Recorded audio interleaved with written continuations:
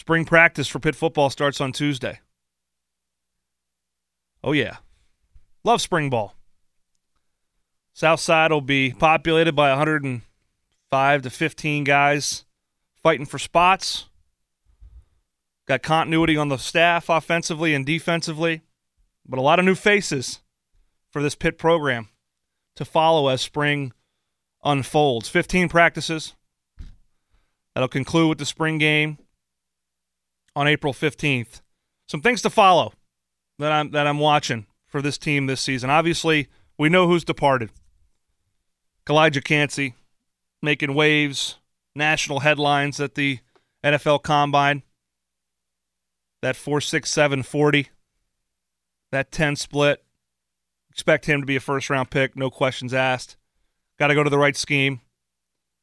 Not sure, people really understand that. That's not a shot at anyone's football knowledge. It's simply the fact that, wanted him to come to Pittsburgh, the Steelers-style defense, the Cam Haywards of the world, the Javon Hargraves of the world, that 3-4 style defense is not what Collage. And Collage is a penetrating three technique. Look at teams like Philly. Look at teams like Buffalo. You look at teams like Chicago, the Bucks, the Rams. I expect he'll find a home in that first round. You can't deny the speed and explosiveness, and coming off a shoulder injury, really did not have an opportunity to show his strength, too, on the bench and otherwise. What a combine for him. Brandon Hill as well.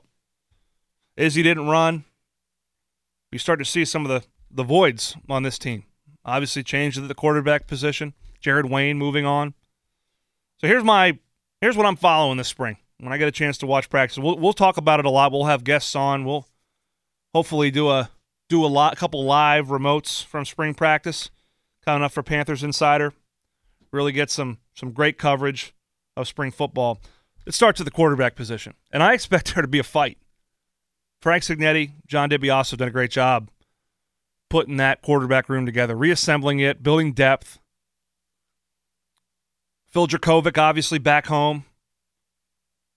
I think it's reasonable to assume he'll get the first crack at being the starter. He's a proven guy. He didn't come here to sit. Came here to compete, but he also to lead and to have a great season for a team he grew up rooting for and go to the NFL. But Christian Veillere, the Penn State transfer, you're just watching his tape from Penn State, hearing things about his explosiveness, athleticism, how live of an arm he has. It's a great situation to have, too. And he's a guy that's proven himself on a big stage as well at Penn State. Started against Rutgers, led the Nittany Lions to a victory.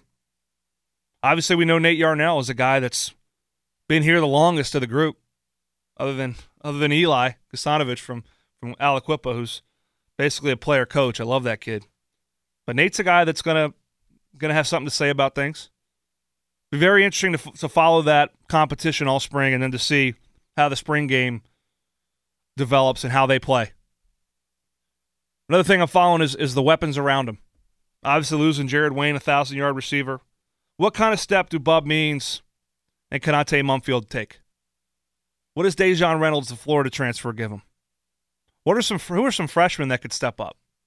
Israel Polk is a guy that's people are talking about as a guy that could be, obviously his brother has pedigree, comes to Pitt from California, has some ties to the area, loose ties, but ties nonetheless. Lamar Seymour is enrolled early. What does he give the Panthers in terms of an immediate boost? The receiver position will be one that's critical to follow, but I expect Bub Means and Konate to take a large step this year. Tight end position. Gavin Bartholomew, do they get that position more involved? Phil Dracovic loves a good tight end. He's a quarterback that's had a history with Hunter Long at Boston College. But who do we see behind him? Carter Johnson played a lot last year. Who do we see behind Gavin that can step up and give this team a boost at the tight end position? Be very interesting to follow that. I expect the offensive line to be full of competition. Full of competition. Young players. Guys like Ryan Jacoby and Ryan Baer. Certainly Branson Taylor. We know what Makin-Salvis can do. We know what Blake Zabovic can do. We know some of the proven commodities on that front, but who are some of the young players that have a chance to step up and compete for starting jobs this spring? Running back position. Certainly Rodney Hammond. Certainly Sebo Flemister. Certainly Daniel Carter.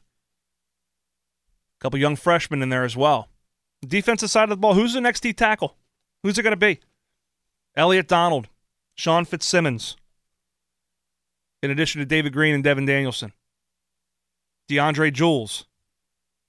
Who's the next diamond in the rough that Charlie Partridge has shined up? Deion Hayes at defensive end, a guy that I expect to have a monster year. A monster year. Moving back to the linebacker level, no Servassier Dennis for the first time in a long time. Shane Simon figures to move inside potentially. Brandon George, Bengali Kamara, Solomon DeShields. Names we know. Guys that have made plays on Saturdays at Acrisure Stadium and otherwise. Corner position's about as fortified as it's ever been. And if you listen to anybody at the combine, they'll tell you that they think MJ Devonshire is the next one. The next guy to really have a big-time year and put himself in position to be a draft guy, to be a combine guy. The next good corner from the University of Pittsburgh, and there have been many that have gone on to do big things. Safety is probably outside of, I would say safety is where we're going to see the most turnover and the most competition of any position on that defensive side of the ball. If I just had to go off the top of my head. You're losing Eric Houtt, Brandon Hill. They played 3 years together back there on the hash. Now you're looking at some younger guys. Javon McIntyre, Phillip O'Brien. Obviously, Donovan McMillan picked up in the transfer portal from Florida. But a host of young players competing for 2 spots and a nickel position. But with Marquez Williams and A.J. Woods and M.J. Devonshire and Rashad Battle outside, got to feel good about that secondary and some of the talent that Corey Sanders has at the safety position. But it's just going to be, once again, I feel like this is a team with depth, with options. Certainly more at some positions than others, but you can't question where this Pitt program is in terms of depth. Stockpile depth and proven talent combined equal competition. Guys get better regardless of how many years they've started in a row. So this is a really, I think, important spring for Pitt. Coming off of 2 very good seasons, 11 and 9 wins respectively. I'm sure there'll be questions about this team heading into 2023. There already are. Who's the quarterback going to be? How do you replace Izzy? Jared Wayne's gone. No Kalijah Cansey.